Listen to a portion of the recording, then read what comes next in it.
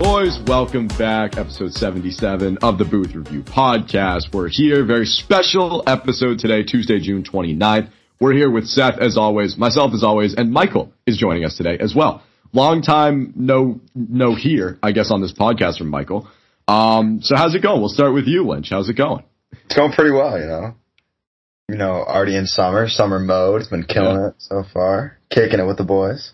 Yeah, I'm pretty good. I'm excited to be back. Haven't been on here probably, I want to say April-ish would be the last time. Probably trivia, right? Yeah, it might have been a trivia. Yeah. So yeah, our podcast, which we're talking about bringing back soon, kind of like we take hiatuses all the time, but it's not a hiatus. The time between episodes recorded just gets longer.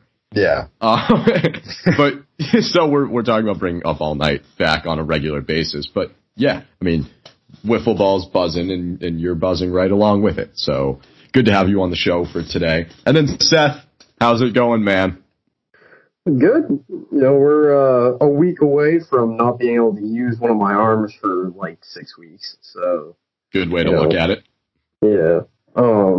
We're enjoying our last moments of freedom, shall we say? Good. That's a good positive attitude. All right. Do you know what you're gonna do? Have you mapped out any one-armed activities that you can do to keep yourself busy? Have you bought a Wii to play Wii golf, maybe, or something? I don't have to buy a Wii because I already have one. So there's that. But okay, my bad. My theory is that I should my hand is still going to work, right? I'm gonna have you're actually specifically supposed to do squeezes with a stress ball and then other things, and you're supposed to periodically come out of the sling and move your elbow a bunch, but you have to do it yourself because you can't because of where the tear is. Where part of the tear is, it's right where the bicep tendon connects to the shoulder, so I can't flex my arm on its own. I have to do it with my other hand. And so you're supposed to take it out of the swing and do that. So my thought is that I should theoretically be able to play Xbox, but it would be it'd be awkward because my arm is going to be over to the side. Yeah. It doesn't really matter because it's not I ever look at the controller while I'm playing anyway, but it's just going to be in that weird spot. Yeah. Yeah. We should be. Yeah, that's a good point. If you ever want the work in Shell or the show or something while you're on the mend, give me a call. I feel like I could beat you in Shell easily. It's been a while since I played. I'm not gonna lie, but I feel like I could beat you. Yeah, I've been on that. I've been on that. Play old games again. I just bought a Wii. Nice. And I got some of the classics for the Wii, so I'll probably be buzzing on that. But yeah. All right, well, good to have you. Sports Resort is so much fun. Love that game. That's the one with all the sports, right? Well, so there's two of them, right? There's Wii Sports, and then there's Wii Sports Resort. Yeah. So Wii Sports was the one with the boxing and the baseball. Shout out our TBR TikTok, but the that's with the baseball and golf is on that one as well. And then Wii Sports Resort, they came out with the Wii Motion. I think it was called the Wii Motion Plus. Yeah. Which was either it was included in your controller if you bought the Wii late enough, or it was an attachment to the bottom. So I've got the attachment, and that one had basketball. It had golf, but it was better. Yeah, it's a different stuff. Yeah, it was a different course, and the controller was just better. And they added disc golf into the game when they did that as well. Yeah, there's a whole frisbee thing too, because you can one of the game modes is you throw a frisbee to a dog and you have to get to a specific spot. There's wakeboarding. I'm dirty at wakeboarding. Fencing is another one. That one's fun. So yeah, there's Wii Sports Resort was Wii Sports on steroids. Nice. Who was the one guy in that who was you couldn't beat him? They had Matt. Yeah. It was the bald black guy with the goatee. Yeah, he was dirty at every single competition. Literally, he was filth. Yeah, shout out to Matt. I want to play. I'm gonna beat Matt. Maybe I should make it my goal. We can do a road to beating Matt Twitch series. A Twitch stream every night to see if I can beat Matt. We bring Boomer Oakley back. That's also part of I don't think I said this to Seth, maybe I did. I had a big announcement to make on the podcast, and I guess I'll make it now, I don't know how yet, but I am bringing the Boomer Oakley thing back in some capacity soon. I don't know how or what it's going to look like. I'm figuring that out right now. But streaming will be back on a regular basis within the next week. Nice. So that was my big announcement. Yeah.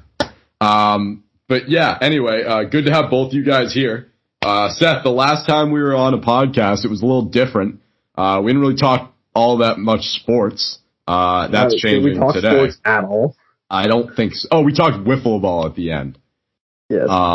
But yeah, no, we haven't talked much, but we didn't talk much sports on that episode. It was, we had our focus was elsewhere, and I woke up the next morning or 2 mornings after whenever I go to check the thing. And when you're an admin on a RSS is what podcast feeds are. So our podcast goes to Apple, iTunes, and Spotify. When you're an admin on an RSS feed, you can go in and you can see the analytics of each episode. And episode 76 skyrocketed to our most listened to episode ever after we put it out. in like the span of 3 days. It surpassed the U.S. women's national team one, the episode 50 trivia one, the chocolate milk episode, like all our top episodes. There was another one that was in there that we did that was like most listened to, and it like skyrocketed past all of those. I don't have the specific numbers. I don't remember for what it, like how many listens or streams we got on that episode, but it became our most listened to episode to current date. So thank you all for listening to it. I know that it was like controversial or whatever and like ruffled some feathers, but like, you know, it's behind us now, that episode. We're moving on. It was something that we had to record and we recorded it. And then, yeah, we just kind of like, now we're back. So thank you all for making it the most listened to episode of all time. I appreciate that. And, let's get into episode 77 though. Yeah. Move on. It's a new day, new chapter. I'm like Kevin Durant. I should post something on the Players Tribune. New chapter. Post episode 76, Brendan Willett. So, before we I want to talk about NC State College World Series. But before we do that, I have a quick question. So last night, Game 1, Stanley Cup Finals. We'll talk about that at the end of the episode. The Barstool does like a stream or whatever of the people watching it. And I saw that on like a clip of it posted on Instagram there was like confusion about what the referee signal for a penalty shot is. I saw it, and I'm confused as well. Because I got into a fair amount of, like I said on the last podcast. I saw a couple of your comments, yeah. Yeah. Like I said on the last podcast, I comment on Instagram a lot, and it backfires, and I get into some beefs and whatever. Like that happened last night, because I saw, it's back and forth between the point to the dot, or the point to the center ice, or the crossed arms above the head. Well, it's not a point to center ice, isn't it? Isn't it a point towards the net? I think it's to center ice. I think that's what the discrepancy was, because a point towards the net is a goal. Well, so I feel like when it's a penalty shot, they do a point towards the goal, because point towards center ice usually means a goal after they did a review. No, but it's like, I think it is a point to center ice. It's just, but they don't like. I don't know how. Like there is a point involved when there's penalty shot, because that's how you know there's a penalty shot. Right, but so what do you think? Do you think it's the point? So here's my thing. I know that there is a point, right? I know that that's how I know that there's a penalty shot. But I don't know. Is the debate what is the official signal of a penalty shot, or what is the first thing? Because the first thing is usually whatever the penalty signal is, right? So if it was like interference, right, it'd be it's an X for interference, right? Isn't that what it is? Yeah, it'd be like the X for interference, and then they'd point and say penalty shot. Yeah. I'm pretty sure that there's a point. Okay, so the conversation or the debate that I saw was between whether it's the point to center ice or this. And I think it's this and then the point to center ice. Because I think, and when you look it up online in the official, like, referee signals, NHL hockey officials, this is penalty shot. Yeah. But I also went back and I looked at, like, recent penalty shots, like, over this past season, and they point to center ice. So I don't know which one it is. I know the official one, and I don't know if, like, the rules change or whatever, but, like, when you look up the official one, it's this one. So that's... Right, yeah, I can see that one, too. And whenever you're, like, at the TD Garden, and there's, like, a potential for a penalty shot, I feel like a lot of fans do that. No, yeah, and even as a hockey player, like, when there should be a penalty shot, like, your immediate reaction is like, whoa, whoa, whoa. Right, yeah. So it's like when you just see a penalty as a fan, your arm goes up. I feel like every time I see, like, a potential penalty shot, I always do this. Yeah. But that being said, when you research it and, like, look up videos, I'm not seeing this used by the referees that much. I'm seeing a lot of point to center ice. They call the penalty, and then they do, like, the point to center ice. Yeah. And then the crowd goes nuts. So I don't know which one it is. And I just wanted to, like, get a clear sense of it from us, because we all watch hockey. But I don't know that anyone knows. I never knew that there was a point. I never really paid attention to a point. Yeah. Other than, like, maybe playing, like, an NHL video game and you, like, see the ref do something, but it's not, like, for me. For me, it's, like, penalty shot and then whatever else happens. Okay, so actually, so it is a point. I actually just found a video from February 12th, 2017. Okay. And when there's a penalty shot being called, the referee puts his arm up to say, hey, there's a penalty, and then when play ends, he points, he does the right, so I've seen videos of that happen, where he goes right to the point to center ice, but what happened to this? So, here's the thing, right? So he points towards the center ice, that's correct. And then, let's see if there's more of a call. Yeah, so in this clip, it doesn't show, like, a call at center ice. So I think there might be when he goes up to, like, the scorer's box, maybe the signal is the X, but I'm not, I can just tell you from looking at what I'm looking at right now that they... Well, I feel like the signal is always just what the penalty was. So if it was a trip, I feel like once they get to the box and they're calling it, they say trip. Once they get to the box. I don't think any penalty is called there. It's just, like, the sign or what you're calling. The reason that you're so they don't do like the microphone thing where they're like Boston whatever, but they have to go to the scorer's box to tell that they document it. Yeah, that's true. So I feel like when they go there, that's when they tell them what the official score was. But I forever thought it was arm up, play dead, this, and then maybe a point to center ice. But I looked at some recent NHL videos and there's no this. But everywhere you look online, it says this. Interesting. Yeah, so it's definitely not like a arm bend. And it's not like, you know how with the, like when it's a goal, they like bend their arm and they keep on like going like this, like almost like the tomahawk chop. Yeah. It seems a lot more like it's either a sideways, as if they were like throwing a guy out, or they just point like up to center ice. Yeah. Right. So as opposed to it being like a chop, it's more of just like a point out. Yeah, that's what I've seen. Like Wes McCauley does the side like that.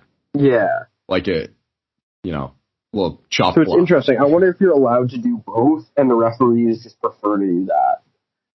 Maybe, because like I saw it, like, and a lot of people were like getting heated about it, like in the comment section. I was one of those people, and okay,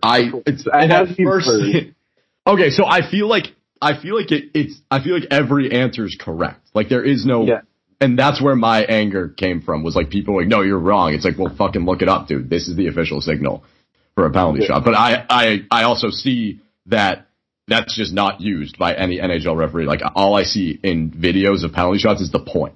His arm goes up, play dead, point to center ice. And then they go over to the scorer's box and they tell him the hook, slash, trip, whatever it was. I don't know. I just wanted to get some input on that. Cool little niche conversation to have. Yeah. But, yeah. I don't know. Now I'm going to look for it every time. I mean, I don't know if there will be a penalty shot in the stand. Has there been a penalty shot in the playoffs at all? I feel like there's never a penalty shot in the playoffs. There's very rarely. Yeah. The only reason why when I saw the thing originally, I was like, it's definitely a point, is because in Cho, when you get a penalty shot, it always zooms in on the ref, and he always and turns. He goes like, it's that like weird animation graphic of like the zoom in on the ref, and he like skates in, and he's like, I know what. That's the only reason why I always thought that it was a point. Yeah. I don't know. Next time I see a penalty shot, I don't think we'll get one in the Stanley Cup final, but if we do, I'm going to keep my eyes open for it, and we'll update all of you. That might not be for like 35 more episodes until we see a penalty, maybe 100 until we see another penalty shot, but it will happen eventually. Who knows? All right. We got to talk. Speaking of the NHL, it made me, before we move on, I saw a post on an Instagram account earlier today it said 5 years ago, Montreal traded Shea Weber, they traded PK Subban for Shea Weber, and it says 5 years have gone by, and on the left it says Shea Weber is playing in the Stanley Cup final, and on the right it says PK Subban is an analyst for ESPN, and I'm like, and it's supposed to be a dig at PK. But didn't Nashville make the Stanley Cup final after they traded for PK? So like, it's not like it's not like he never made a Cup final. In fact, he made it before Weber did. So it paid off for Nashville before it paid off for Montreal, realistically. And it's kind of more like a meme account. So I don't think that it was meant to be like super duper like PK sucks or whatever. But like you're almost just like ignoring the fact that. He did make a cup, right? So it's not like I think the trades worked out for both teams. Oh, I'll also say this. I feel like, we can talk about it once we actually get into the Stanley Cup thing, but like, I don't think you can accurately judge like a trade like that based off of this season, because Montreal's just not supposed to be there. Yeah. Right. Exactly. In a regular season where we have the divisions and conferences as we usually have them, Montreal's not even sniffing. Yeah, they're not even sniffing the postseason. So, that's the other thing. It's like PK did it in a normal year. Shea Weber walked through the North Division. And, I'm on the Canadiens bandwagon just as much as the next guy is, so I don't want to, like, diss them. But it's like, come on. They're not supposed to be in this series, and it showed. The only reason why I want the Lightning to win is because I think it'd be funny if the Canadian drought just continued. Oh, yeah, that'd be pretty funny. Yeah. I don't know. It's one of those, it's like the Super Bowl for me. Like I said, I don't want either of these teams to be in it, and I don't want either of these teams to win it. So I'm just I'm indifferent. I'm just watching at this point. I'm a fan of hockey. I'm rooting for the refs, actually. I've got the refs every night. Just, yes. Did you see Bettman said the NHL referees are the best referees in the world? He said that? Yeah. Okay. And everyone was all up in arms about it. They were like, have you watched Who are the best referees in the world? Probably NFL, right? Yes. I think the NFL has the least... Well, so here's the thing, right? Like, when you really think about it, on average, it's probably the MLB. Just because there's so many calls that happen in an MLB game from, like, a strikes perspective. But also, I would argue that MLB, like, the only part of the MLB being an umpire that is, like, more difficult than anything in any other sport is calling balls and strikes. Because calling balls and strikes can be difficult. Like, I don't know that I could call balls and strikes, but I will forever complain about umpires screwing up balls and strikes. Like, I'm just not going to not complain about it. Right. But that's really the only part of that. Like, I think that MLB umpires have it pretty easy. And so, I think on average, MLB umpires probably get the most calls correct just because I think they have it easy compared to the other refs. But I would say if you're looking for a combination of difficulty of the task and getting the right call, I think NFL is probably the best. Yeah, I agree with that. Speaking of, officiating that has been kind of here and there, College Baseball World Series. Yeah. Sick transition. We have to talk about NC State. It's everyone in the sports media community is jumping and chiming in, and like I think that the three of us will have some pretty decent things to say about it. So let's talk about it. NC State was playing against Vanderbilt in the College Baseball World Series semifinal, I guess is what you would call it. And before game 2, 4 fully vaccinated players tested positive for COVID and had to be removed from the team, whatever. But the College Baseball World Series committee or whatever, NCAA baseball, still would allow NC State to play in game 2 against Vanderbilt, just without those players and without, with just following protocols, which it was a total of 14 players that got affected by the positive test. So it was probably those 4 guys, and then they probably had roommates, close contacts, bunking with, and that's how they, the other guys. So for that Friday game, they had 13 of their 27 players available. Yeah. So they were still allowed to play, whatever. They play that Friday night game, and then quietly in the middle of the night, NCAA baseball tweets out at like 2 a.m. NC State has been removed from the College Baseball World Series due to positive COVID tests the night before game 3. They take them out of the College Baseball World Series. Vanderbilt automatically advances to the championship. I have we'll get into it, but here's the first thing I'll say. What a fucking botched social media job by the College Baseball World Series. They, at 2 a.m., tweet out, like, trying to go quietly into the night, NC State's done. They announce it in the middle of the night when no one is awake, so we all have to wake up to that news on Saturday morning. And then the straw that breaks the camel's back for me is that night Texas and Mississippi State were playing in the elimination game, same stadium, everything in Omaha. the account tweets out like, record attendance here at Omaha, 100% capacity. It was like, what a fucking, whoever's running the social media should immediately just be fired for sending that tweet off. Literally hours after you kicked a team out for COVID protocols, you're bragging about how many fans you have in the stadium. It just seemed like such a fuck you to NC State. They got screwed. I think if you were to say that, Seth, you and I talked about John Rahm a few episodes ago and him getting kicked out of the Memorial or having to withdraw from the Memorial. We had earlier this year, VCU basketball, right, in March Madness wasn't able to play their game against whoever it was, the 7th seed, Oregon, right? Was it Oregon and VCU? I think doesn't matter because neither team made it to the right. Thank you for that, Seth. Yeah, I appreciate it. VCU had positive whatever and couldn't play their game, and Oregon automatically advanced. You had the Pac-12 championship decided because of 5 different teams getting COVID all right before the Pac-12 tournament or the Pac-12 football, whatever. So I think take all of those into account. NC State got it the worst, especially because we're in the age of full capacity stadiums where vaccinations aren't required. And 4 players who were fully vaccinated get positive tests, and then you are still allowed to play a game that night just without those players, and you're very much still in contention to win.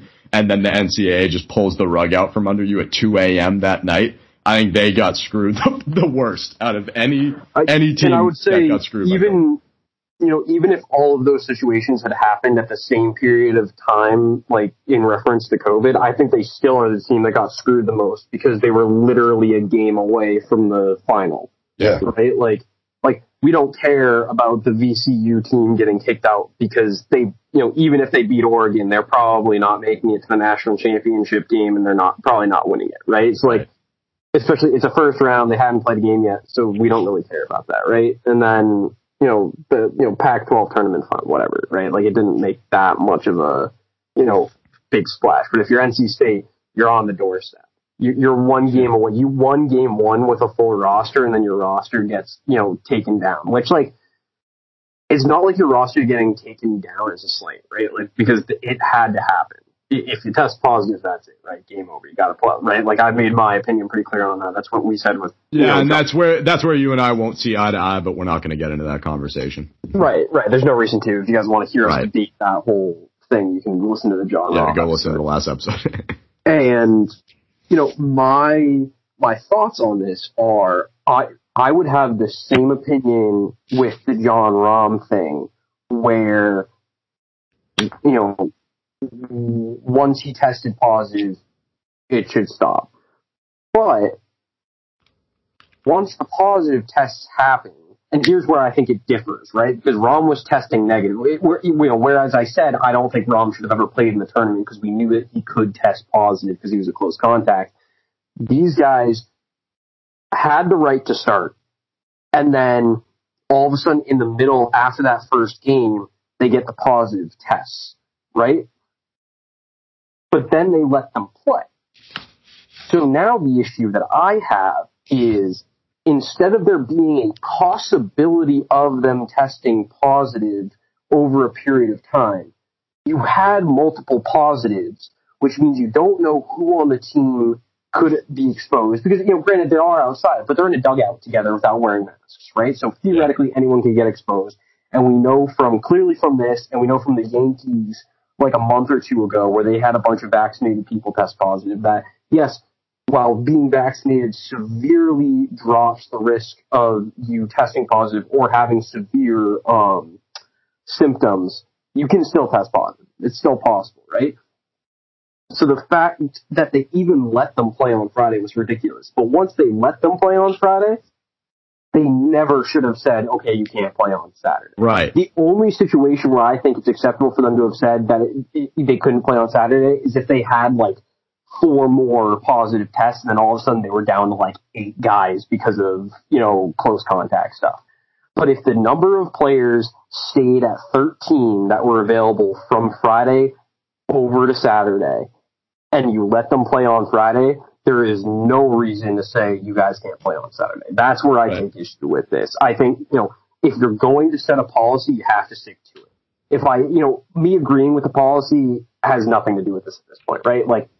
If you had the policy, you're playing on Friday, then they're playing on Saturday. There's no reason to change that. And that's where I really don't like what the NCAA did here. Yeah.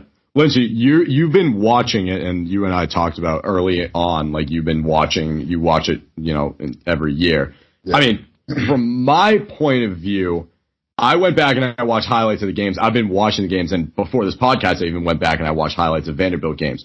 To me, Vanderbilt doesn't say much. Do you think NC State had a legitimate shot to win the College Baseball World Series had this not happened? Yeah, I do. They already beat Vanderbilt. Well, I think it was the first game of the tournament, maybe the second game of the tournament, they beat Vanderbilt.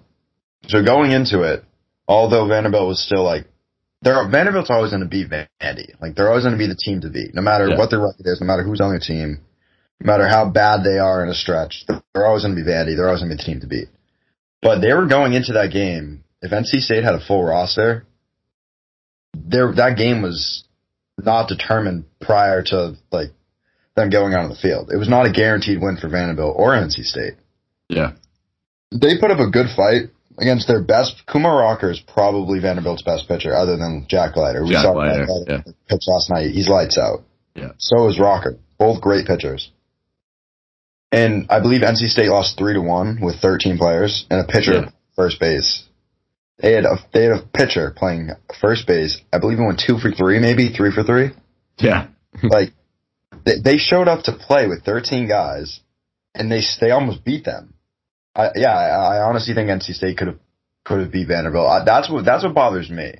It's not like it's the shit team in the tournament that just got smoked by the best team. They were the only team at that point in time that I believe was undefeated. They didn't lose. They were 2-0. I think going into I feel like even Texas and Mississippi State lost a game. I'm not sure if that's right though. They probably did. But don't fact check me on that. But I feel like NC State they were no joke. You know what I mean? Yeah. That's why where it bothers me is because you gave him a chance on Friday, like Seth said, and then just gonna pull him out. You gave him a chance to play. They proved that they can play with 13 guys, and you're just gonna take him out just because of the protocols. If you got to stick to your word, you got to give him that full opportunity. Because Vanderbilt got the chance to play. They basically got handed a free trip to the College World Series. They did, yeah. Yeah, it's But the thing with that too is with Vanderbilt, like, what are they supposed to do, right? Like, they can't just say, they can't do much. This it's not their fault. Right. And it's the same thing with, like, when people say, the Lakers ring is a Mickey Mouse ring, or the Lightning ring last year is a Mickey Mouse ring. Like, what were they supposed to do? Not try and win the cup and not win the cup in the situation that they were in? Like, it's, they still earned it in that situation, and Vandy proved that, right? They won game one pretty handily. And so, the thing, like, it's not like Vandy couldn't have made it, right? Do I think NC State had a really good shot? Especially, you win game one and then you lose all of your players and you lose game two, right? So, like, I think that NC State had a legitimate chance had no one tested positive to make it. But, like Michael said, it is Vandy. Like, Vandy is the premier program. Like, they're going to have down years sometimes. Yeah. But it's like Duke, right? It's like Kentucky. Right, Duke and Kentucky weren't great this year, but they're always going to be the school that attracts the big name guys. They have the best alumni, in the NBA. Like, that's just what those two programs symbolize, right? That's what Vandy is. Yeah, here's what I'll say to that, though, is that, yes, I agree. Vanderbilt is like, the staple of college baseball as an Alabama is to football or as a Duke is to basketball. I'll say this, though. I went kind of using somewhat of an invisible hand here down the road. I went back and watched Vanderbilt play Stanford in that elimination game. I don't even think Vanderbilt should have been in the NC State series. They snuck past Stanford. They were down by a decent amount of runs in that game. They had, like, defensively, I think Vanderbilt is horrible, too. I mean, like, Mississippi State, I just don't think is on the same level as them, so that's why I think they handled them as well as they did last night. And Jack Leiter, obviously, is like best pitcher in college baseball.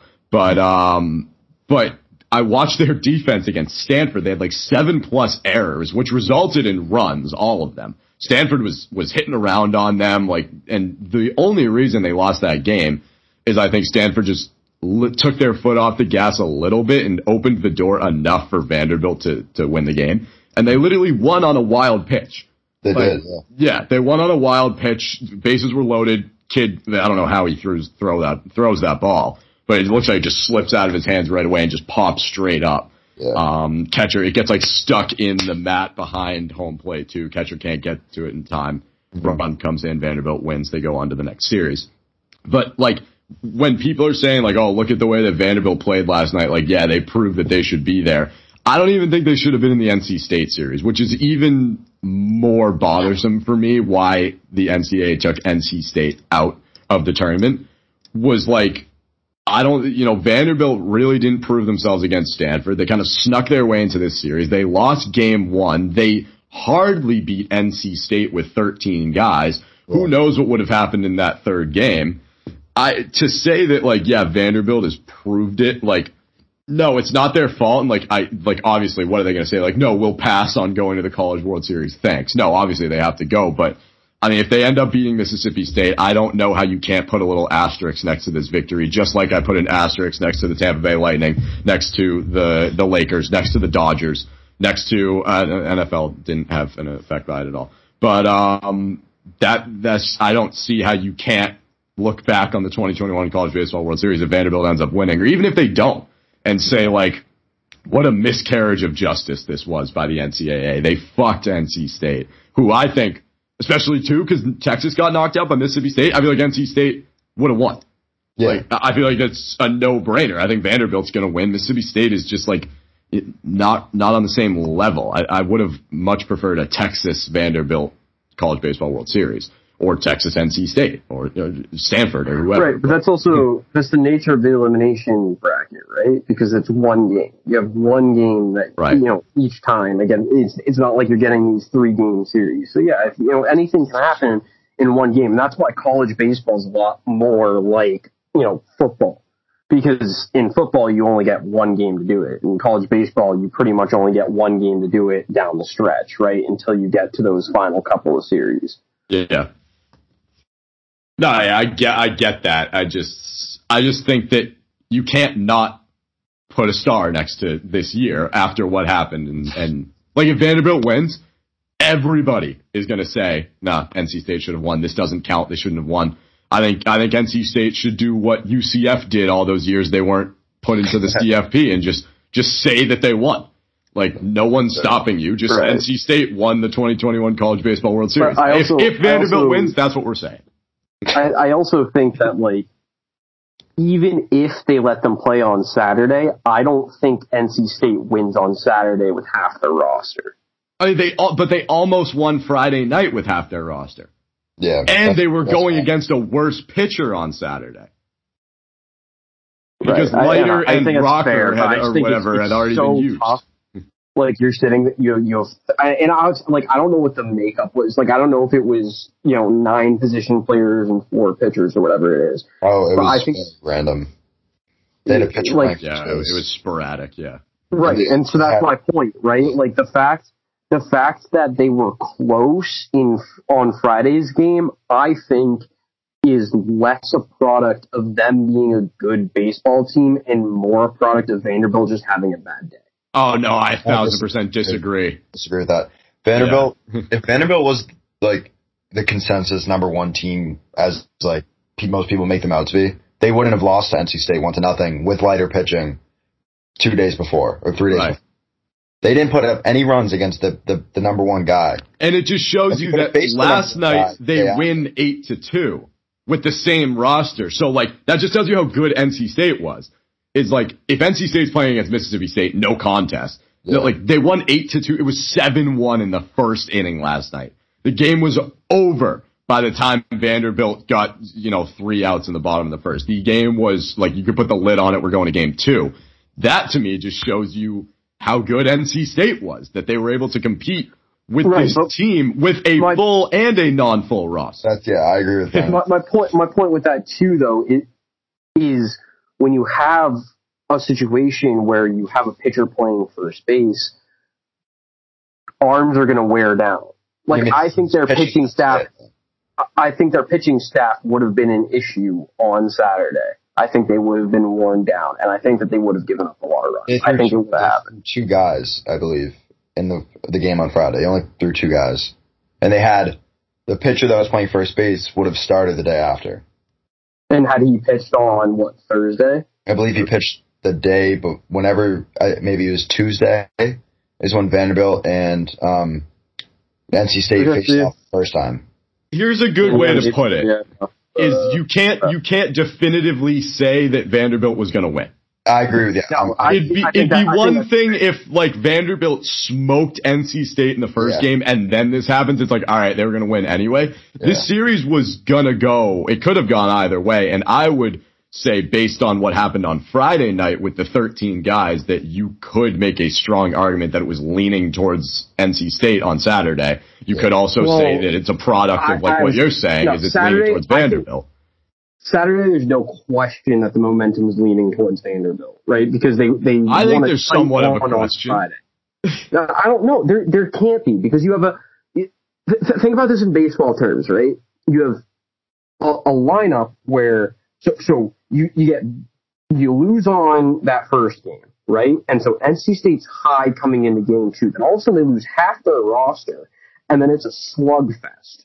No, it was not a slugfest. It was 3-1. Right, but what I'm saying is a slugfest, as in, like, close, like, hard-fought game. Okay, yeah. I think that benefits NC State, the fact that they played with 13 guys and kept it a 2-run game. They had more hits, too. I guess from a confidence standpoint of, look, we only lost by 2 with half of our roster, sure. But there's also the level of Vanderbilt's going to come out of that and say, hey, we just got through this tight one. They're going to be depleted. And then there's the fact of you basically get 2 guaranteed outs every 9 hitters.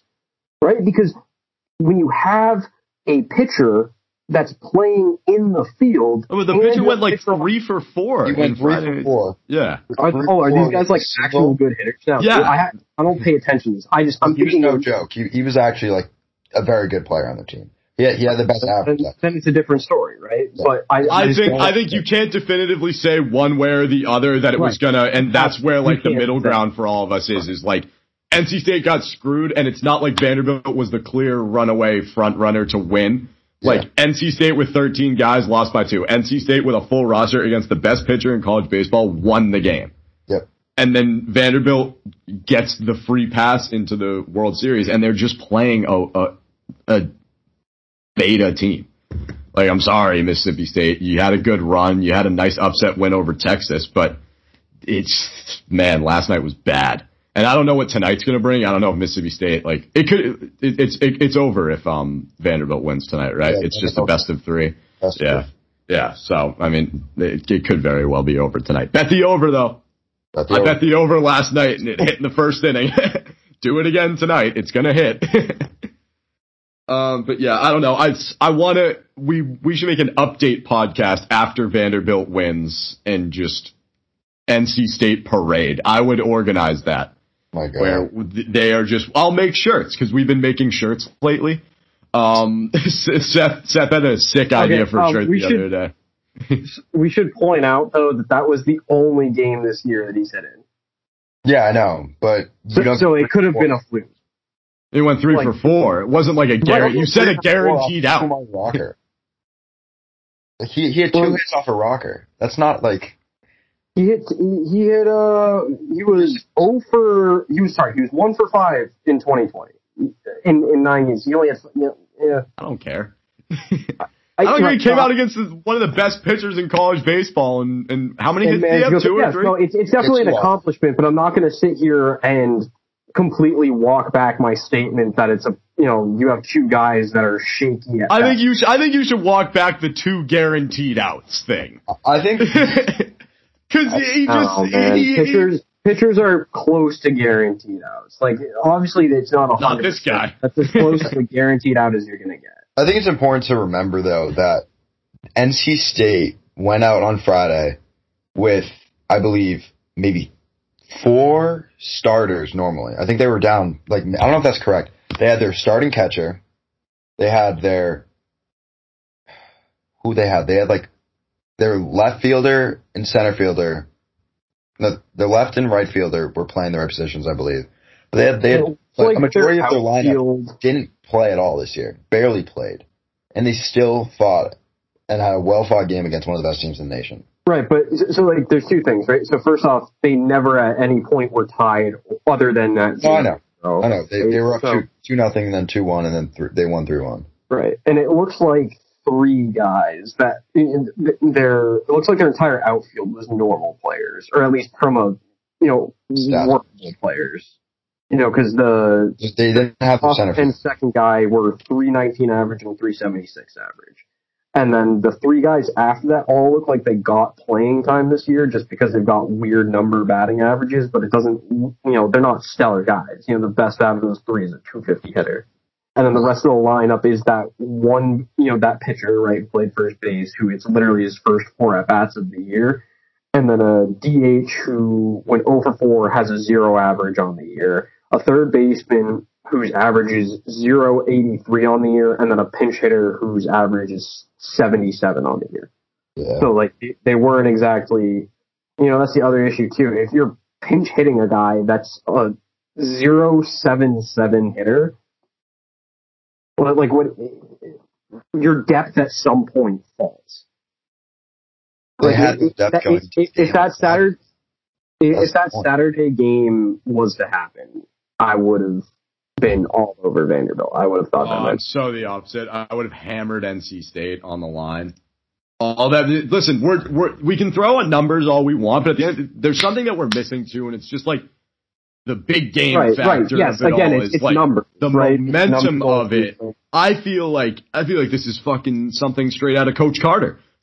14 of your guys go down with, close contacts or positive COVID tests. You've got to play Vanderbilt. It sounds like a Disney movie. And I would have hammered NC State. I think they would have won. I legitimately think NC State would have won the College Baseball World Series. Especially, like I said 5 minutes ago, because Mississippi State sucks. Right, but without any COVID positives, I think you're absolutely right that NC State is probably going to win. I think it's crazy that the NCAA, I'm not gonna they have a full capacity stadium. Yeah. That's any evidence to go into that place that you don't have COVID, positive, negative test, whatever. You can show. I could walk in there with I could have COVID, walk in there, say hi to everyone, touch everyone, hug everybody, and nobody would know. And that's why I said to Seth, I was like, if you tested every single fan in that stadium, you'd have a ton of positive tests popping up left and right. Yes, but so why can't they? There's two things. There's a difference between you could have COVID and you do have COVID, and you're making the assumption based on legal agreements that people are agreeing to by showing up. It's like on your ticket that if you feel symptoms of COVID, like you feel like you have symptoms of COVID, whether or not you actually have is a different story. You feel like you have the symptoms, you don't show up, right? So there's a huge difference between filling a stadium, and I said the same thing on the Rom podcast. There's a big difference between having spectators who, yes, could potentially have COVID, and having a player who you know for a fact has COVID.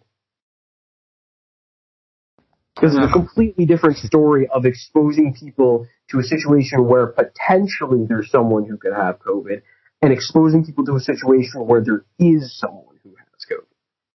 But you also have to remember too, right? Like, I think the United, I don't have the number off the top of my head, but I think that it was like in total 30 million COVID cases or something out of, so it's a less than 10% or whatever. Yeah, 33.6 million people got COVID just throughout the whole, time since COVID started, right? Yeah.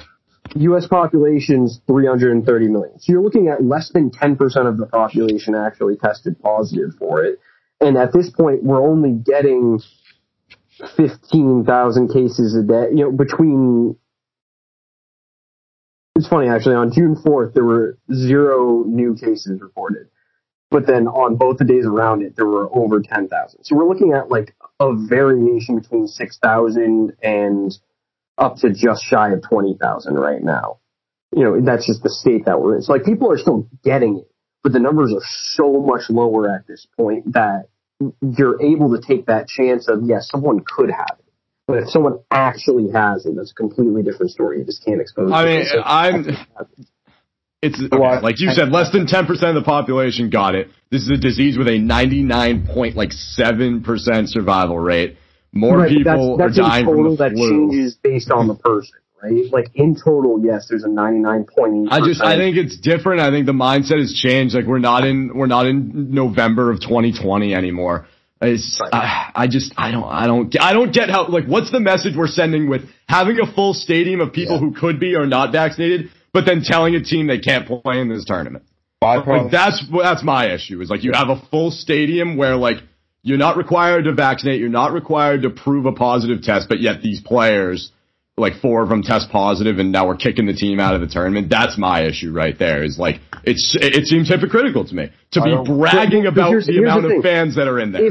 If I'm driving and I almost hit someone's car, I don't hit them, but I almost hit them. Do we have to report an accident? No, because you didn't actually hit them. You could have almost hit. But it's the same thing where if you could have almost. We're talking about there's no vaccine for car accidents. We have vaccines in place. Right, like, but as we've seen, based on this exact scenario and other scenarios like with the Yankees, being vaccinated reduces but does not eradicate the chance of if you get a vasectomy, do you still wear 2 condoms when you're sitting alone in your room? No. Okay, here's my thing. How many players how many players tested positive? 4. Am I correct? Yes. Then why did 14 not play? Because of COVID, bullshit contact tracing. But they weren't positive. They should have been able to play. They're not positive. Yeah, that's a good point, Michael. They could have. They don't. 4 do. 10 could. So that's a good point. It's the same that's thing. A great point. It's still the same thing as Rom, though. Because as of the Monday, if you take the 4 out, take the 4 who we know have it, because you're saying the fans could have it. Why did the other 10 not play? Because there's a difference. Well, how is there a difference? Because the people in the stands could have COVID. Could have COVID. And so those 10 players could have COVID. Let me finish here, okay? In the stands, there is someone who could have COVID. But by showing up to a game, you are saying that to your best knowledge, do not have any symptoms of COVID and you have not been exposed. Right? These 10 players that did not test positive yet were exposed to COVID. I'm not vaccinated. I'm not vaccinated. My local marketplace has a sign on the door that says, non-vaccinated customers must wear a mask. Do you think I put a mask on when I walk in the store? No. I'm just saying, like, all those fans, just because it says in little fine print on the ticket, like, oh, if you were in close contact, you think if you would get a ticket to the College Baseball World Series and, like, your next door neighbor gets COVID and you're close contact, you think you're not going to the game? No. Like, it's the same thing. That was a great fucking right. If you are going to a game the day after you were next to someone who you know for a fact had COVID, you're just being irresponsible, right? Because I don't think so. What if you don't have COVID and like you're vaccinated and if you don't have COVID and you're vaccinated, I don't care what your vaccination status is. If you one day were exposed to someone that you know for a fact has COVID, and then the next day you are out and about without a mask on going near people, that is irresponsible, which is why these other 10 guys had to quarantine and couldn't play. Because, 4 guys test positive, right? Let's say that they're in rooms of 3 people or 4 people, right? So each guy has 2 roommates, and then maybe, 2 of the other guys went and were hanging out with them in their room, right? So you're sitting in a room in a tight, confined space with someone who has COVID, presumably not wearing a mask, which is why they got quarantined because of this. So there's a pretty high likelihood, obviously if you're vaccinated, it's less than if you're not vaccinated, but there's a good chance that you could test positive for COVID, which is what happened with John Rahm. John Rahm was in close contact on a Monday, and then 2 days later was playing in a tournament, right? And we know for to 8 days for someone to test positive after they get exposed, right? So if you got exposed, sorry, my microphone's on. If you get exposed, your audio quality just got significantly better. I was just gonna say, I don't know what it was, but it sounded crisp as fuck. Anyway, go ahead. Sorry, my earbuds disconnected and reconnected. My bad. I didn't hear anything you just said. Go ahead. You have the floor. But yeah, once you know that for a fact that you were in close contact, there's a possibility that you could test positive within the next 8 days. So at that point, once you knew that they were next to people who actually tested positive, then you have to pull them. Because then you're exposing yourself to a lawsuit at that point. Because if more people, because if in the NCAA's position, right, if you are told that there are 10 people who were in close contact with 4 people who did test positive, and then you say it's okay for them to be near these Vanderbilt players, it's okay for them to be near their teammates and near their coaches, and then God forbid one of those Vanderbilt players or one of those NC State players or coaches tests positive and then dies, you have a massive lawsuit on your hands because you actively put someone... That's worst case scenario. Right, on obviously that's worst case scenario on steroids. Obviously. But it's not a 0% chance, and so if you're the NCAA, you can't take that chance. Okay, I understand that. What are they telling us a vaccination does for you though? Builds up immunity, helps slow the spread, stop the spread, safe way to protect you from COVID. Lowers the numbers and all, and that's statistically, since we've started rolling out vaccines, you just said it, we had 0 new cases the other day. Obviously, there's still cases that are popping up. That also comes with people that are getting tested more too. It's just a fact, if you have more people getting tested, you're gonna have more positive cases. Right. And it's been the story with me the whole time. We're just getting mixed messages from everywhere. If there were no fans in the stadium, Seth, then I would 1,000,000% agree with what you were saying. It's the fact that You have a full stadium. You are bragging about how full your stadium is, and then you're saying that this team can't play. I don't like the bragging about the full stadium. I agree with you on that. I just think it's so many bullshit mixed messages. It's like there should be one clear-cut way, because then you don't have this backlash. Because then I would sit here and say, like, all right, this is how they should handle it. This is how they said they were going to, and they're going to. It's fair, and, like, it sucks. We wish it could be different, but this is where we are right now. But we aren't there right now. We are at the point where the fucking Twitter account is bragging about how many people are in the stadium, no masks, whatever, but you're telling these kids that they can't play in the tournament because 4 positive tests and 10 additional close contacts are like protocol victims or whatever.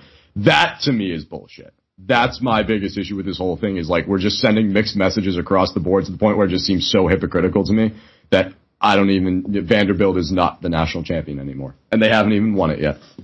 It's NC State. It's already been declared by me. So that's enough authority for everyone to start calling NC State the champions. In my opinion. Now that I said it. Thank you, Grand Wizard. You're welcome, little wizard. But yeah, all right. On the topic of baseball, can we talk foreign substance checks? Because this is some bullshit too. It's getting wild, yeah. First of all, I have a proposal. Okay, let's hear it. We don't do foreign substance checks on pitchers that suck. I think that would save us a lot of time.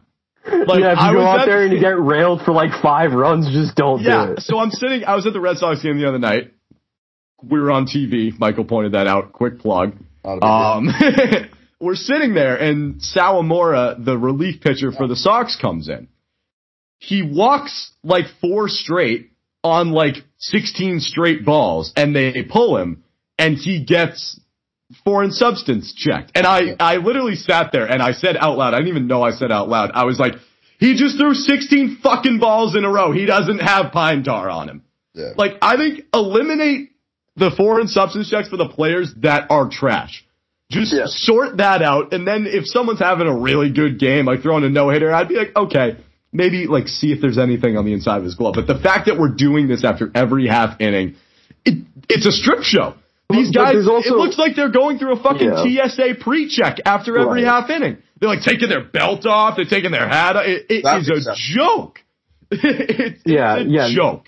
There needs to be a better way of handling it so that these players aren't sitting here and stripping their belts off. Like, I think, once you've been checked, like, I think that there should be checks at, like, after the first inning, and then maybe do, like, after the 4th inning. Like, if it's a starter, maybe every 2 innings that they pitch, they get checked or whatever, I think that's even a little too much. I would do, if for a starter, I'd do it before the game. The only thing with that, if you only do it before the game, then they could get checked, then go into the dugout, and then they could put the sticky stuff on. Right, but so here's the other thing. Granted, this theory became false a few days ago when that dumbass from the Mariners got tossed from the game. Right. Who in their right mind is going to be using the sticky stuff now that all of this has been going on? And I know that the guy did it the other day, but, like, still, I feel you could say the same thing. Much greater than the reward. You could say the same thing about steroids. How the heck did Robinson Cano get suspended for an entire season for using steroids when they're checking them, and they have been checking them for years? How did Alex Rodriguez continually get suspended for using performance-enhancing drugs? It's because people are stupid, right? So if there's a rule, they're going to break it to try and get the competitive edge. That's just what they're going to do. Do I absolutely agree that if a guy goes out there and gives up 5 runs, it's ridiculous that we're checking him? Yes, I do. But there's also the level of, it's not like it's slowing the game down, because they're only doing this during points where there's a commercial break, right? Yeah. So in between innings, it's a commercial break. So the umpire is going over and checking a guy for pine tar checking a guy for sticky stuff in less time than it takes for the opposing pitcher to warm up and for less time than it takes for the commercial break to go on. Yeah. There shouldn't really be a complaint from the fans, because it's not like we're slowing the game down by doing this. Do I get that the players feel like a lot of their privacy is being invaded and they feel like, their integrity is being put in question, a lot of whom it really shouldn't be put in question because, there are guys like a Max Scherzer, there are guys, like a Jacob deGrom, like a Madison Bumgarner, who've been doing this at a high level for so long that it's pretty much out of the question that they've been using some super special sticky stuff. We just know that they're good. Like, yes, I think they have a legitimate gripe that it feels like their integrity is being, questioned. But we're not slowing the game down. For the most part, these have gone smoothly. There was Trevor Bauer complained earlier today or last night to the media that Angel Hernandez was being too thorough in his check. But, other than that, as much as I hate to agree with Rob Manfred, it feels like the checks have gone okay. There is a certain level to like Girardi specifically requesting that the guy continually get checked when he's already like that felt excessive to me just because he'd already been checked like 2 or 3 times. There was no reason to go up and check him. Right. So, there's a certain level of once we've checked a guy 3 times in the past 4 innings, it's pretty unlikely that he's got stuff on him. We can probably let him play, but we're not slowing the game down. It really doesn't matter that much. And honestly, like I still hold, like we talked about, me and Will talked about a couple episodes ago, they shouldn't have implemented this mid-season, but it's something that should be implemented. And if you're complaining about it, well, you shouldn't have cheated. You're ruining the integrity of the game. Mm-hmm. I agree. I'm not coming at it from a pace of play standpoint. I think it just looks fucking stupid. And I think, like you said, like we're doing this to some guys. Like imagine coming into a game as a relief pitcher, giving up like 5 runs, and then you're walking off and the ump's like, hey, I need to check to see if you're using like illegal substances. It just seems like I would feel like offended that my integrity was in question. And it's like this is why we can't have nice things. There are certainly individuals who are ruining it for everyone else that have been using the sticky stuff, the spider tack, the pine tar, whatever. I think it should be under a spotter basis, kind of like how concussions are now, like how they pulled Varlamov from that game for a little bit to get checked. I think that's how it should go.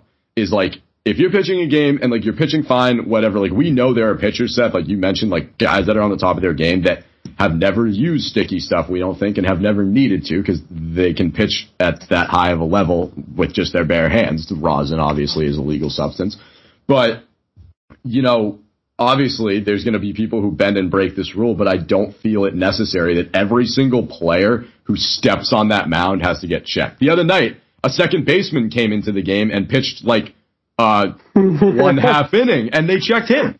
Really? Like, I just don't think that every single player who touches the baseball on the rubber needs to get checked for foreign substances. You should have a spotter up, wherever, or like multiple spotters. Even if you plant someone in the dugout, like an official from the MLB in both dugouts that watches the pitchers in between innings to make sure they're not doing anything to their hands. Do something like that.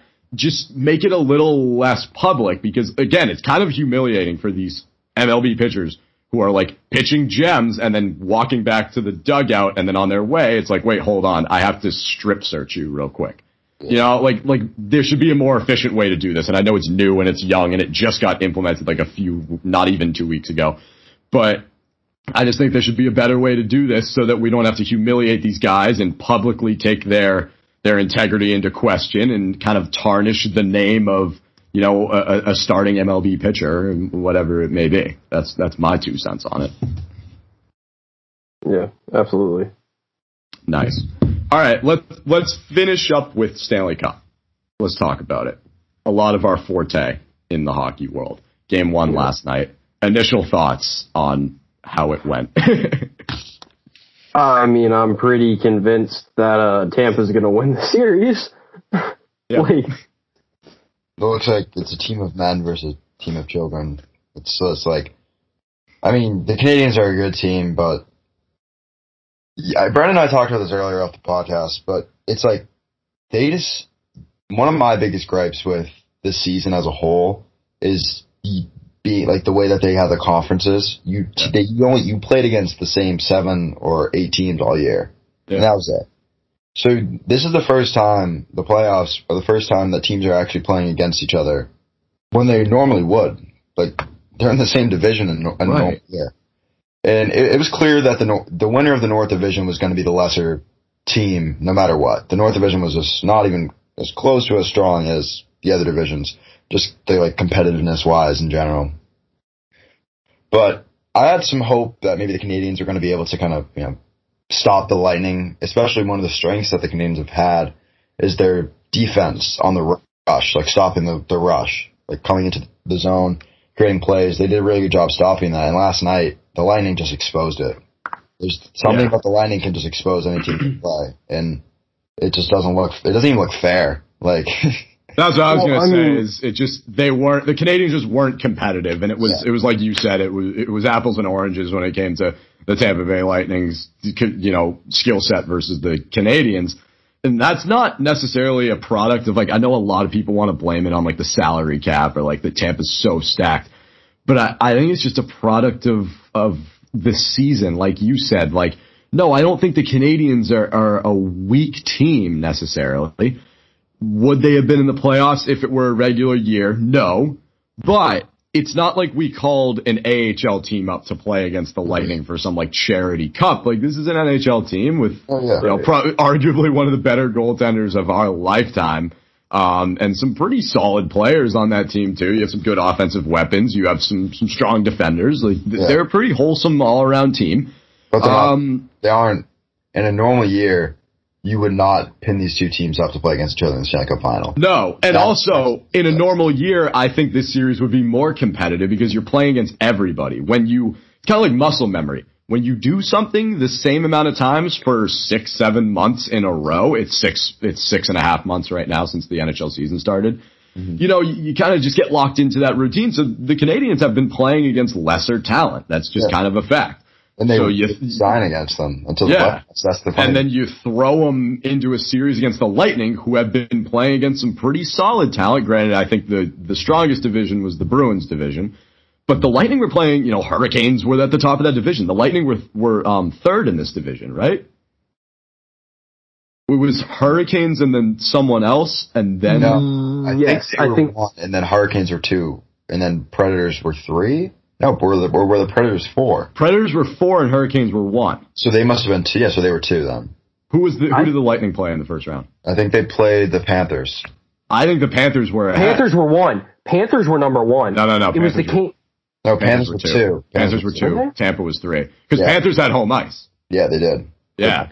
Yeah. The Tampa was the Panthers were 2 seed. and Lightning were 3. Lightning were 3 though because Stamkos missed a ton of time and Kucherov was out for the entire year. Right. But still, this is the third. This is the third place team in that division. Yeah. Canadians were the 4th, but they barely. And the only here's what I'll say about the Canadians: if you had any chance to win this series, or if you have any chance, you have to do it on the road. Yeah. Home ice advantage is not your friend in this series because there's 7 people in the Bell Center that they're letting in. Oh, that'd be sick. Dude, I saw someone post this. It is literally cheaper because there's so little tickets in the Bell Center because they're only letting in like 5% people. It is cheaper for the average Montreal Canadiens fan to buy plane tickets to Tampa Bay, buy tickets to games 1 and 2, and then buy tickets to fly back than it is to go to one game in Montreal. That's absurd. Which they also can't do because the border's closed. Yeah, but just saying mathematically. But mathematically, it would be cheaper to do all of that. Yeah. The other thing that bothers me about the whole capacity thing and with how expensive the tickets are is when you watch these Canadians playoff games, they've got 3,000 people just standing right next to each other, all packed in outside. And I'm like, if I'm the Canadian government, why am I letting all of these people stand outside right next to each other without masks on and not let them go inside and sit next to each other with masks on? Like, if I'm not breaking up this giant group of people outside, why shouldn't I let them be masked inside? Just doesn't make any sense. That doesn't make scene any from sense Game to me. 6 outside of the Bell Center when they knocked Vegas out, I could have sworn there was like 20,000 people in the streets going nuts. And I'm like, you can't let like 10,000 of them in the stadium? It doesn't make any sense to me. And, you know, what I'll say about the Canadians is I feel like the only, like, yes, they are great defensively. They do have that grinder fourth line that really helps them out. But I feel like the only reason why they're here is Carey Price. And while Carey Price is a top 3 goaltender, you know, I'm not saying that he's like third. I'm saying he is definitively a top 3 goaltender in the NHL. Yeah. He can't, you know, we saw it with Tuukka in 2013 and in 2019. Your goaltender can carry you to the Stanley Cup final, but once you're actually there, you need a complete team to actually win it. There's just no way to win a Stanley Cup final solely on goaltending. This is the first time where Carey Price is going to get out goaltended in a series.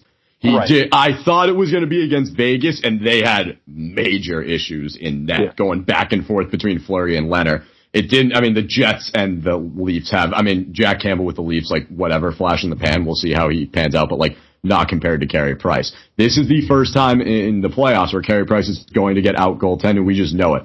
Vasilevsky is just an insane goaltender. When we saw it last night, the Canadians' one goal was a fluke. Literally shouldn't, and you could say the same thing about some of the Lightning's goals. They had like a few double deflections, a lot of deflections last night actually between both teams. But realistically, Vasilevsky could have had a shutout. He played well. Granted, they didn't test him all that much, but he sees the puck like no other goalie sees the puck. There are a few times where he didn't see the puck and still managed to get a piece of his pad, his blocker, his glove, whatever on it. He's just a different animal, and that's going to be the story of this series is Vasilevsky's going to win the goaltending battle. Tampa's defense is going to win the defensive battle. Tampa's offense is going to win the offensive battle. I can't pinpoint one part of, you know, a complete hockey game where I can say, like, yeah, Montreal can edge them out here. They really can't, and if it, like I said, it's not going to happen for you in Montreal. You have no home ice advantage. You have none. Like, you're going to go from playing in a packed crowd down at Amalie in Tampa with, you know, their fan base is aight. You know, they're not like the rowdiest fans ever, but they show up. They've got the noisemakers. And then you go to Montreal and it's like you could hear a pin drop in that stadium. And that's not going to benefit Montreal to be playing in the Bell Center. It's just not. It's worked for them throughout this whole playoffs, but when you get to the Stanley Cup Finals, totally different story. And if they do not win Game 2, I think they get swept.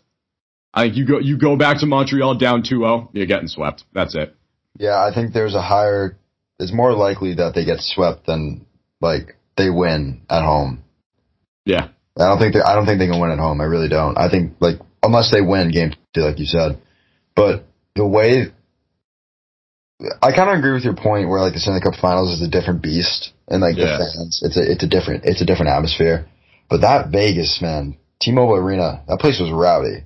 It was rowdy, and they did a good job surviving it. Yeah. But that's kind of the point, though, is much to their credit, they did it on the road as much as they did it at home. So they need a win. If Montreal can't do it on the road, I don't think you're doing it anywhere. Yeah, I agree with that. Yeah, and Vegas has a way better crowd than I think Vegas is like. I think Vegas they're a sports town.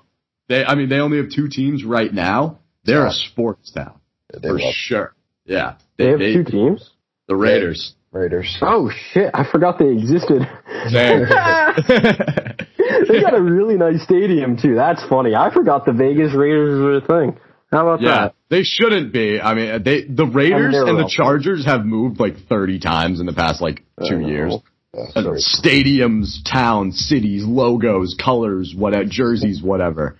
It's hard to keep track of it out there, but it doesn't matter. I feel bad for Oakland just because they're going to have 2 teams leave them for Vegas. What's the other? The A's might leave for Vegas. Oh, that's right. There's nothing. They should not do that. No, I mean, I don't think they should do it either. Dude, 113 degrees on average. Yeah, baseball in Vegas would suck. Yeah. I think they'll get an NBA team eventually. Yeah. They should, because there's a good market. I mean, we've seen it. Oakland had an NBA team, and then they moved across the bay to San Francisco after winning 3 championships in 5 years. Yeah. But yeah, we saw also, it. I think the Supersonics will probably get the NBA team first, and then there's Seattle. Yeah, okay. There's a lot of traction for that, especially with the new NHL franchise being in Seattle. Oh, you mean the lacrosse team that's going to Seattle? Oh, sure, yeah, lacrosse team, big team there. But then you also got to remember, there's already 4 teams in California, because you have both of the LA teams, you have Sacramento, and then you have Golden State. So there's already 4 teams in that state. I'd be surprised if the 32nd NBA team ended up there. But also the NBA stated that while they're going to expand, they don't currently have any plans to. Oh, no, I don't think they'll get to Oakland. I'm saying Vegas. I thought that when you guys said you think that they'll get an NBA team at some point. No, Vegas. That's why. Yeah, okay. No, actually, I can see Vegas getting it. I just think it's just because of the market there, literally. Right, but the only thing that messes that up slightly is potentially divisions, because when you really, divisions don't matter, but conferences.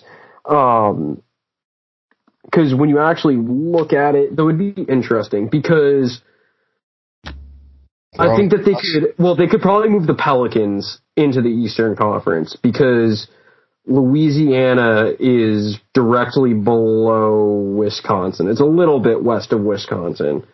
And so you could make a strong argument for saying that the Pelicans are far enough east, especially with where Milwaukee's located, that they could be moved into the Eastern Conference. And in that case, then yes, you could do a Vegas. I think it's just, we saw them plop a hockey team in the middle of the desert, and their fans are rowdy. It's the sports betting capital of the world, I think, and they have a football team now. Granted, it was their first season in Vegas, and they're not a good football team. Right. So, different strokes, different folks over there. But recent Supreme Court decisions, I think, are making the betting side of moving a team to Vegas less enticing. Just because you can bet in a lot more states now, and New York, you can bet in New York, but they also recently passed legislation that would allow for mobile betting. I think Massachusetts has been on and off debating the topic, and so a lot of other states are going to follow suit fairly soon. And so Vegas is no longer going to be that city where they get all of the, I think there are going to be a lot of people who, for the nostalgia of it, would travel to Vegas to sports bet. But I don't know that sports betting is as much of a draw in Vegas now for, if you're a tourist, then, fine, and going to Vegas, you would go and bet. But if you're a franchise, I think there are a lot of other places that you could end up that, you could, that you're gonna, if you really cared about sports betting, that you could end up finding a place. Yeah, I don't think it takes much account for the franchise more than it does, like you said, the tourist thing. You think, someone's going to Vegas, everyone's like, oh, you're gonna go to the casino? That's the first thing you ask somebody. Well, I think an underrated part of franchises now, especially new ones coming in, is going to be the impact of betting. Because, look at the Suns. They have, if I remember correctly, they literally have a sports book in the stadium. Do they? And so That's sick. I forget if it was I want to say it was the Suns added it, but it might be, it could, I guess technically it could be the Diamondbacks, but I'm pretty sure that they added, a sports book in the stadium. But, if you're a franchise, if you're looking to create a franchise, Suns and FanDuel announced Arizona, build sports book inside arena. Yeah, so they did, build a sports book alongside FanDuel inside of the arena. So if I'm a new franchise and I'm looking to locate myself, why wouldn't I locate myself in a state that allowed sports betting? You don't even have to get mobile betting, right? Because you can just find a place where betting itself is legal. And then you add a section of the stadium that's a sports book, and you have that running before the games and throughout the games, that's a really great way to bring in a supplemental income for your ball club. And so I think that's going to be an underrated part in the future, especially, by the time we actually see NBA expansion. I mean, we're not talking for another at least 5 years based on everything that Adam Silver's been saying, right? And it's probably going to be longer than that. Yeah. And so unless something drastically changes in the next, 4 or 5 years, and, as far as the NBA expansion goes, and then assuming that everything stays on the same pace as far as betting goes, right, we're going to see more and more betting, and we're not going to see that expansion. And by the time they actually do that expansion, I mean, you could realistically see 35 out of the 50 states have sports betting be legal, and all of a sudden that's something that you're consciously thinking about when you're locating a franchise. Yeah. Good. All good points being made, Seth. Good job. Thank you. That's right. Before we hop off, because we have been on this call for over 2 hours, because we had technical issues with myself first and then Michael. Michael was not on the call for my technical issues, but it was my camera just wasn't working. So weird.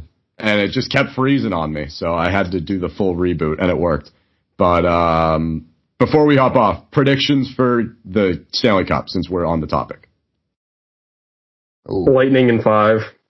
I agree. I always like to say if there's ever a spot for an underdog to win a game in a series, it's game 2. Yeah, so I got Lightning in 5. I just don't see the Canadians winning. I can't see it, especially after last night's game. Yeah, that was brutal to watch. Also, I was looking on Ticketmaster just to see what the prices of the tickets were compared to game 2 and 3. So game 2 at Amalie Arena in Tampa, the cheapest ticket is $390, and that's up in the nosebleed. So I think that's pretty expensive, but it's Stanley Cup. And the cheapest ticket at the Bell Center is $2,453. Yep. American. So, okay, is that Canadian dollars? That might be Canadian dollars, but still. Game that's crazy. 7 in 2019, the seats that I was sitting in, we could, in the corner, the second to last row of the balcony, we could have resold for $1,500 a piece. Yeah. That's crazy. It was insane. I think we had our tickets for that game, for the Bruins Blues game 7.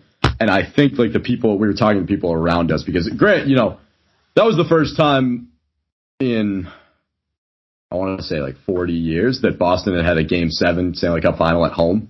Because you won in 2011 on the road. Chicago was game 6 at home when we lost.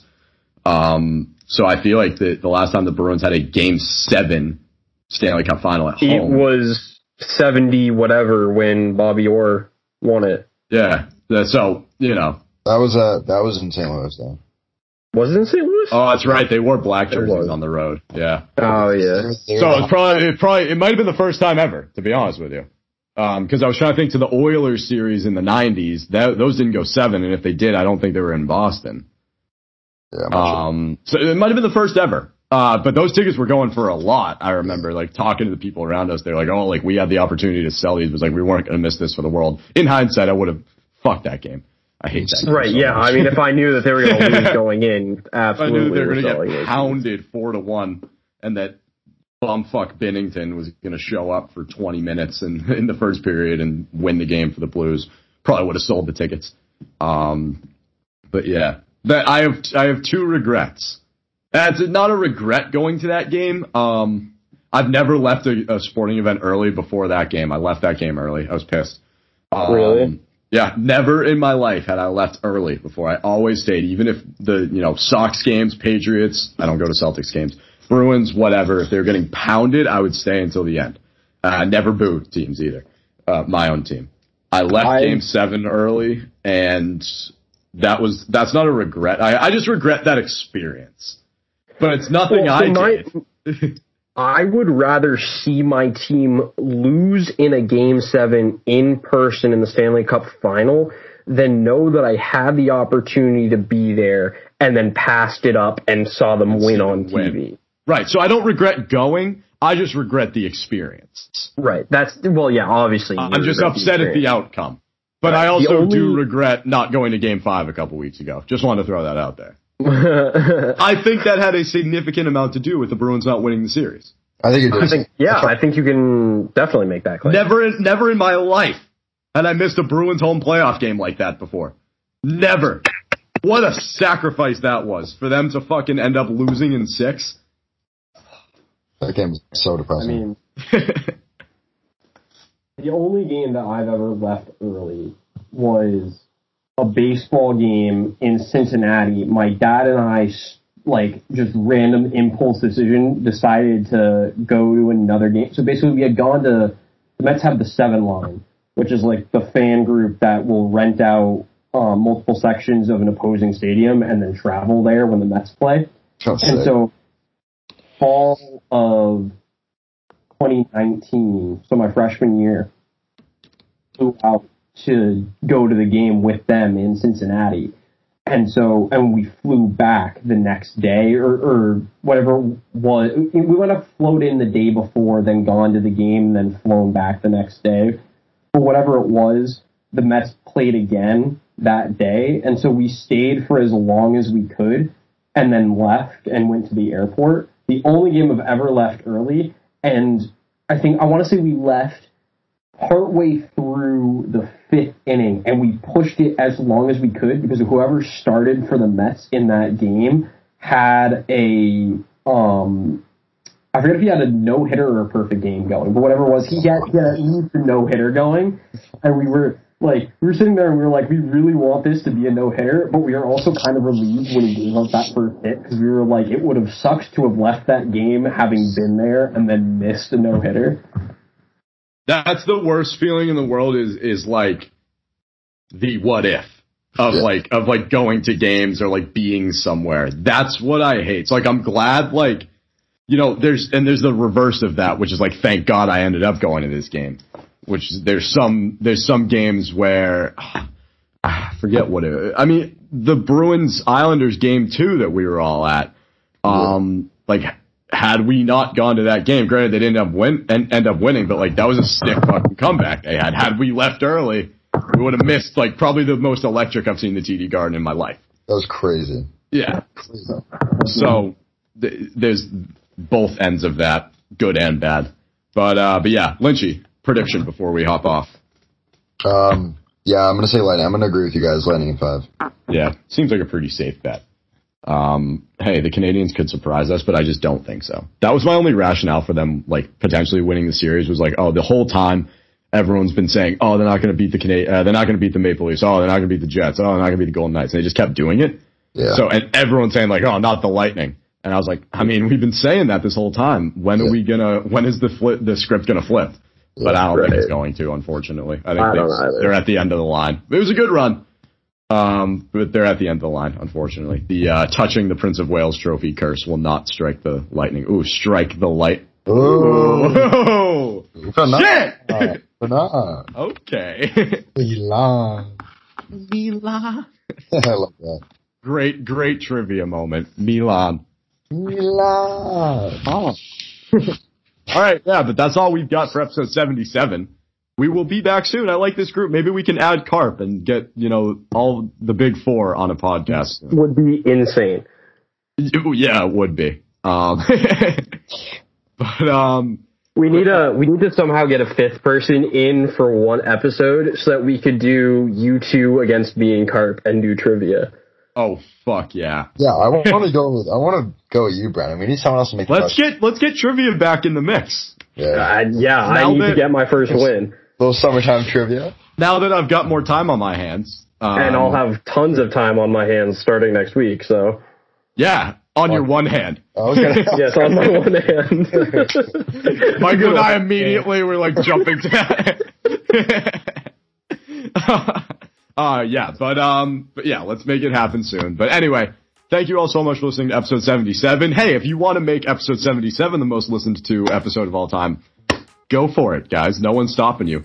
But thank all you boys so much. You've been showing us crazy support lately on podcasts, on Wiffle Ball, on our TikTok. So like, appreciate it, and we're going up. So yeah. Anything else from anyone else? Any inspirational quotes? I'll be back. I like that. Seth, anything? Nah, I can't think of anything off the top of my head. All right. Beat him. Yes. All right, boys. We'll see you on the flippity flip side. Goodbye now. Why don't we skip town? The house is falling from the way I kiss out. Hit a nightclub, sneak into a kicked out. Pay the bouncer $80 cause we both got rich since leaving campus. Your alumni, and I barely graduated with no upside. It's a place we go whenever we get tongue-tied. It's a place we go whenever we get tongue-tied. Look how far we've come. Look how far we've come.